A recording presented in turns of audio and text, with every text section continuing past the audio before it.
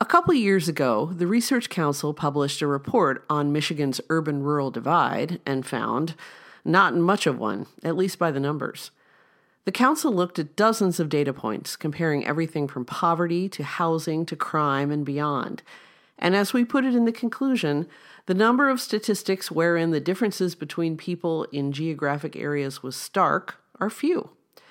Today, we'll talk about how that applies to public health and, yes, the coronavirus. This is Facts Matter, the Citizens Research Council of Michigan podcast.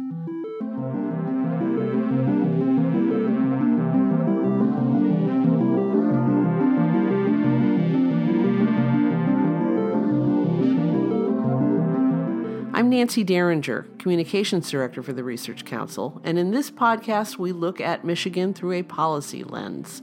Our discussions here are informed by our 104 years of experience doing nonpartisan, fact-based research on policy issues. We hope this podcast will serve as another way for the public to access our work, which is, as always, free and available to all at our website, crcmich.org. My guest today is Tim Mischling, our health policy expert. So, Tim, since we're not talking about a specific new blog or research report today, let's start with defining a medical term most people have probably heard lately, but may not understand what it means: comorbidities. In simple terms, comorbidity is just the presence of more than one disorder in the same person. So, for instance, if you're thinking about mental health, we might find people that have both social anxiety disorder and a major depressive disorder. So they're said to have those comorbid anxiety and depressive disorders. This can affect the way we think about risk in epidemiology, and it can also affect clinical practice, either for the better or for the worse. So, for instance, a lot of diabetic patients undergo regular examinations, and so they might be more likely to get a diagnosis of retinal disease, such as age-related macular retinopathy. And so that can help their prognosis, but it can also complicate things. So if I'm hearing you right, and if I understand my own sense of what this means, a comorbidity is an existing medical condition that can make a person more susceptible to another one. I'm thinking of, you mentioned diabetes, and I believe that diabetes is linked to heart disease, that the diabetics are more likely to have heart disease. I mean, that doesn't mean they'll absolutely get it, they're just more likely, and so on. So let's talk about the comorbidities at work with COVID-19. Now, we're going to keep in mind that this is a brand new illness and we don't know everything yet. In fact, we don't even know all that much yet. We're learning more every day. But one of the things we do know is that COVID is hitting African Americans, particularly in Michigan, particularly hard. Are there any theories about why that is? Yeah, there are a lot of theories about why that is, and it's actually not that surprising.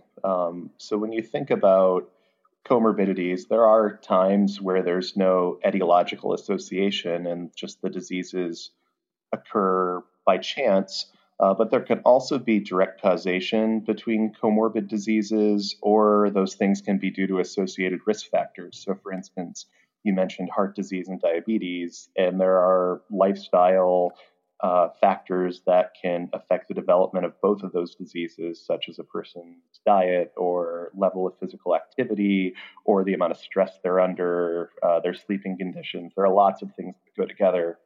And so when we look at COVID-19, at least, there are a lot of uncertainties still, but from initial studies, it seems like some of the things you would expect are proving true, that age is an important risk factor for just about every disease, that people with diabetes are more susceptible to adverse events with infectious diseases, that people with existing lung problems or heart problems may be at higher risk. And those things are playing out and seem to be true. So to get to your question about the African American population, it's pretty well known that in Detroit, the The Black population has high rates of heart disease, high rates of diabetes, and other health risks that have put them at greater risk for COVID-19. And we've seen that play out in the mortality rates subsequently. Okay. So let's bring this around to rural Michigan, which is where the disease is just starting to get a foothold and spread. What are the risk factors that rural Michigan has in common with Detroit? These are two very different regions. One is almost overwhelmingly white. The other, at least in Detroit, is 80-some% Black. Other than that enormous difference, what do they have in common? Yeah, it might surprise some people, but there are a lot more things in common between rural Michigan and Detroit than there are different. And obviously, there's the one glaring difference that you pointed out. And I think it's worth mentioning that the scientific literature is very clear that while race is a social construct and not a biological one, that the consequences of the social and economic experiences of people of different races do have a very clear impact on people's health. But there are other factors independent of race that also affect people's health, like their income and education level. And rural Michigan and Detroit are both tend to be poorer than the state of Michigan as a whole. People have lower levels of educational attainment in those areas. We also, in places like rural Michigan, as in Detroit, see a high prevalence of various conditions that we've talked about, like diabetes and heart disease. We see high rates of disability, and we have a very old population in northern Michigan in particular. So all of these things are major risk factors for COVID-19. So a couple weeks ago, you wrote a blog saying that all of Michigan is at risk for this disease. This is, and I think we all know the narrative so far for COVID and coronavirus in Michigan. It kind of gained its footing in Southeast Michigan for a variety of reasons that we could do a whole new 3-hour podcast about, but we're not going to.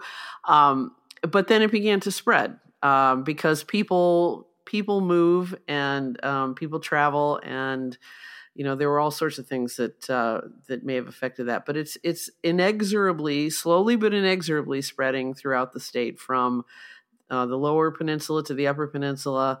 And it's not having a different effect upstate than it is downstate. I mean, people are getting very sick. Some people are dying. So, obviously, a virus doesn't care which body it invades. And people outside of urban centers certainly have fewer opportunities to be in dense groups of people than they might here in Detroit. But that said, we are an aging state overall, and no region in the state is older than the Northeast Lower Peninsula, correct? Yeah, that's correct. And, when I wrote the blog a few weeks ago, we didn't see that many cases outstate. And at this point, there's a major surge in Grand Rapids, and Alpena in that northeastern area you're talking about had its own surge of cases. And so these are things that are expected. I think the idea that the virus is just a Southeast Michigan problem or just a Detroit problem is kind of silly, because if you look back to something that I referenced in that blog, the Social Vulnerability Index, it was predicted that those counties in northern Michigan are more vulnerable than some of Detroit's surrounding counties like Oakland or Washtenaw. And you're also, we do have a lot of nursing homes, older population in northern Michigan, but that's not the only risk factor for adverse outcomes. Hospitals don't have the capacity the way they do in Southeast Michigan to care for people. And so lack of access to healthcare could be a major problem for people if they do have a serious outbreak in their area. And beyond that, there are those social determinants of health that I was mentioning that can really affect people's health overall throughout their lives. And so if I were in one of those rural counties, yeah, you may be spread out from your neighbors, but if you're going to church on Sundays, or if you've got one sort of legacy industry or one factory in town and everyone's going to work there, that's enough to get people sick. And we've seen that in rural states like South Dakota and rural parts of the country. And so there are multiple models now predicting that even though the impact of COVID-19 is being felt later in rural areas, it's probably going to hit them proportionally even harder than it has some of the major cities. Right. The case in South Dakota, I think you're talking about the meat packing plants, correct? Correct. Yeah, that's right. So, I mean, there's nothing about living out in the sticks and getting lots of fresh air and so forth that makes you immune to this at all. Are there any other? If you think about, I'm sorry to interrupt you. If you think about, some of our towns in northern Michigan where the major source of jobs is a state prison, we've had huge outbreaks in our incarcerated populations in the state, and so if everyone's working there in the region, that's an easy way for things to spread out. I don't want to single out, obviously, corrections institutions. The same could be said for a hospital or, like I said, for a church or anything else. But I mean, but corrections is, you're absolutely right. I mean, in jails and prisons, we've seen this. This is spread like wildfire. So are there any other particular risk factors that you think deserve attention here? Yeah, so we've talked about some of the biological risk factors, which of course are still not totally understood. We need time to develop information. Since this is a novel virus, some things will become clearer over time. And we know about social determinants of health, but there's also, I think, a real risk of bad information. And maybe I'm biased working, as both of us do, for a fact-based research institution, but there's this co-occurring pandemic along with the viral pandemic that we're talking about, which people have called an infodemic, that there's a lot of bad information out there. And when people read bad information and that alters their behavior in ways that put them more at risk, that can be very dangerous. And so realizing that there are a lot of uncertainties, that focusing on things like case fatality rates, which really you don't have a good idea about until after a pandemic's over, focusing on advice from people who are not medical professionals, or even people who are medical professionals but are not epidemiologists or are not infectious disease experts, or listening to medical professionals about policy when they may have no training in public policy or economics. These things can be really dangerous. And so I think it's important for people to step back and make sure that they're getting the most accurate information they can. And if you hear something that fits a preconceived narrative or is just telling you what you want to believe, look and see what the body at large of experts is saying, not just the one person that's telling you what you want to hear. Another report the Research Council did in 2018, which you wrote, was about public health spending in Michigan, which is not great, among the lowest per capita in the country. Now, by public health, we should probably say that we're talking about not necessarily the kind of healthcare where an individual patient goes to a doctor or several other patients go to doctors, but the sort of benign oversight that looks to improve everyone's health. Clean water, clean air, disease surveillance, this sort of thing. How could more investment in public health help us get through this pandemic, or it's probably too late for this pandemic? Let's just say the next pandemic.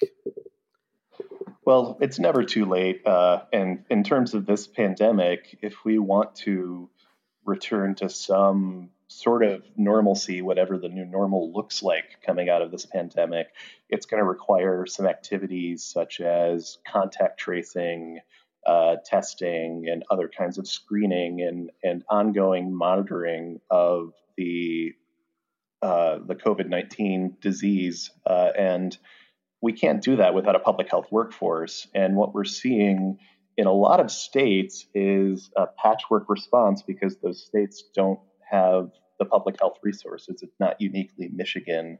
And we have, public health funding issues at the federal level too. So we have our existing public health employees who are working hard and doing their best, but we're having to pull in volunteers, which could be public health graduate students or retirees or out of work school nurses and social workers getting on the fly public health training to do some of these things like contact tracing, which I guess I should explain is when you find that someone is positive for the disease, you want to get in touch with the people that they may have come in contact with to monitor those people for symptoms, to see if they have the disease. If they do, then you would impose most likely quarantine or some sort of isolation.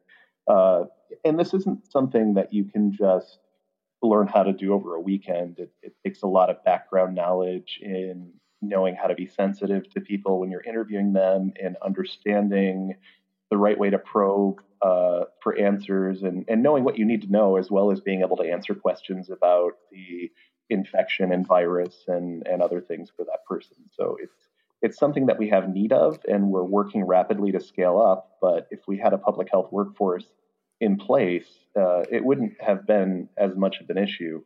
And quite frankly, while all respect is due to our frontline healthcare heroes, we immediately recognized that the healthcare sector was going to be hit and tried to figure out how to manage healthcare capacity. But weeks before, when we knew a pandemic was coming, I didn't see a single news article talking about our capacity of epidemiologists in our local and state health departments. And that lack of understanding on the part of the public of the important role of public health as an ongoing thing, not only when there are pandemics, but throughout time, because public health is also what's intervening to encourage health and wellness and monitor chronic diseases. So with a lack of public health, you see a greater prevalence of heart disease, of diabetes, COPD, and you name it. And these things have put states like Michigan in particular at greater risk of having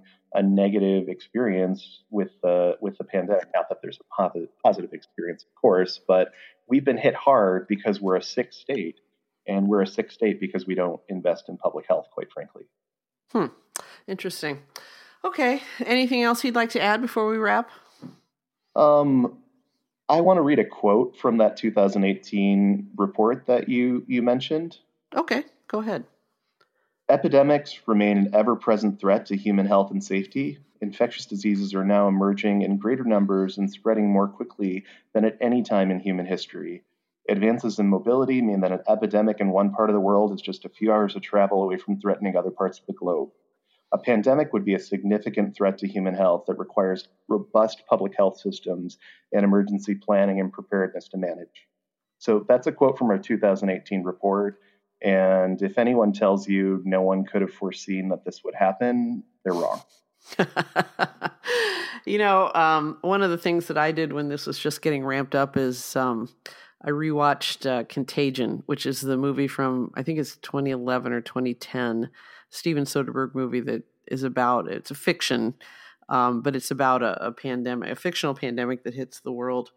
And I was really struck by all of the things that were happening seemed so, I mean, we were going through the same thing, and others were saying, wow, it's almost like they could foresee this thing. And it's like, no, this is just standard operating procedure in this sort of situation. This is public health best practice, social distancing, wear a mask, all the things that we're chafing at right now. But that's just, that's what we were supposed to do. So exactly. And you can have the best training and the best plans, but to look at the medical side, if you've got one doctor and they have thousands of patients, things are going to suffer. And we see that with their public health workforce, that even understanding how these things happen and having them play out the way that they were predicted, you still need the capacity there to engage with those best practices. Exactly. So, okay. Well, thank you so much, Tim. It was great talking to you. As we like to say to one another these days, stay well, stay safe, and we'll meet again one of these days. So. Don't know where, don't know when. Yeah, exactly. Okay, take care. All right, you too. bye-bye. Bye. And that will do it for this edition of Facts Matter, the Citizens Research Council of Michigan podcast. Remember, the council operates as a public resource, and all of our papers, along with blogs, op-eds, and other resources, are available for download on our website, crcmich.org. We operate as a nonprofit, thanks to Michigan's corporations, foundations, and generous individuals like you. If you'd like to make a donation, go to our website, crcmich.org, and click the Get Involved tab on the homepage. We also welcome feedback, which you can send via email to crcmich@crcmich.org. I'm Nancy Derringer, and until next time, I leave you with this observation by our founding president, Lent Upson. The right to criticize government is also an obligation to know what you're talking about.